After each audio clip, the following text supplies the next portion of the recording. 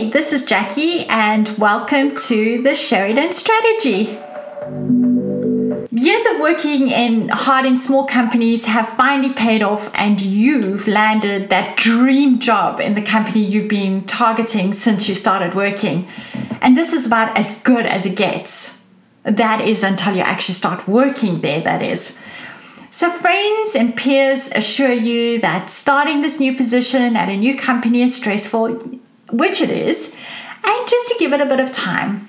But month after month, you feel your energy and enthusiasm slipping away. And so you just keep trying new approaches, new projects, or even new hobbies to feel good.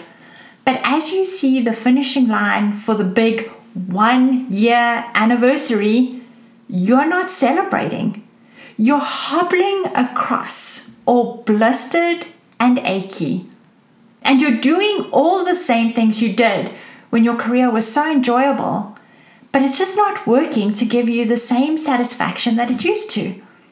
I mean, your colleagues are great. Your office is fantastic.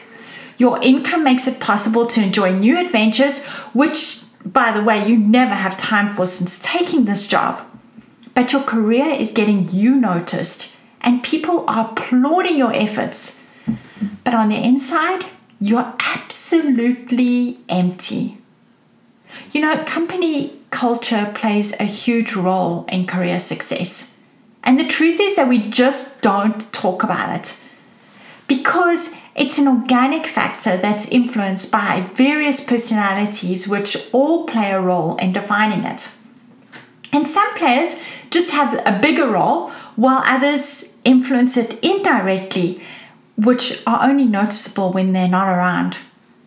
I remember getting this position in a corporate global company and was impressed at how management treated its employees.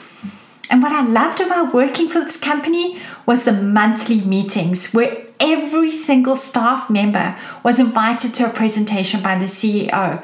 And he would share some of the projects the company was working on, new upcoming marketing initiatives, and verbal appreciation for every single staff member and the efforts that they provided. A year or so into this, a new management team took over, and suddenly staff were receiving these little pink slips or retrenchment notifications on their chairs when they went to the washroom. The meetings and open door policy just completely ceased to exist. And what had once been such a positive and nurturing culture became so toxic as people just completely feared for their jobs and the changes happening. Whether you're in a new position or company management has recently changed, the company culture has a huge impact on how you perform in your position or your chosen career. And when you feel at ease, your work will flourish and you'll be fulfilled carrying out the tasks that make up your day. Unfortunately, when you sense an underlying tension or feel so fearful, your work becomes a struggle and your body reacts to this hidden stress. You see, most companies aren't aware of the cultural vibes that they give off. And employees often buy into the culture if it's good for them, or they just leave with a few scars. You know, in an era where depression and anxiety are at peak levels, perhaps it's time we started to become aware of the culture around us and within us. Guy Winch encourages the practice of emotional hygiene. You can go and watch it on one of the TEDx talks. It's fantastic. And as we spend so much time at work, I really do believe that we need to start there.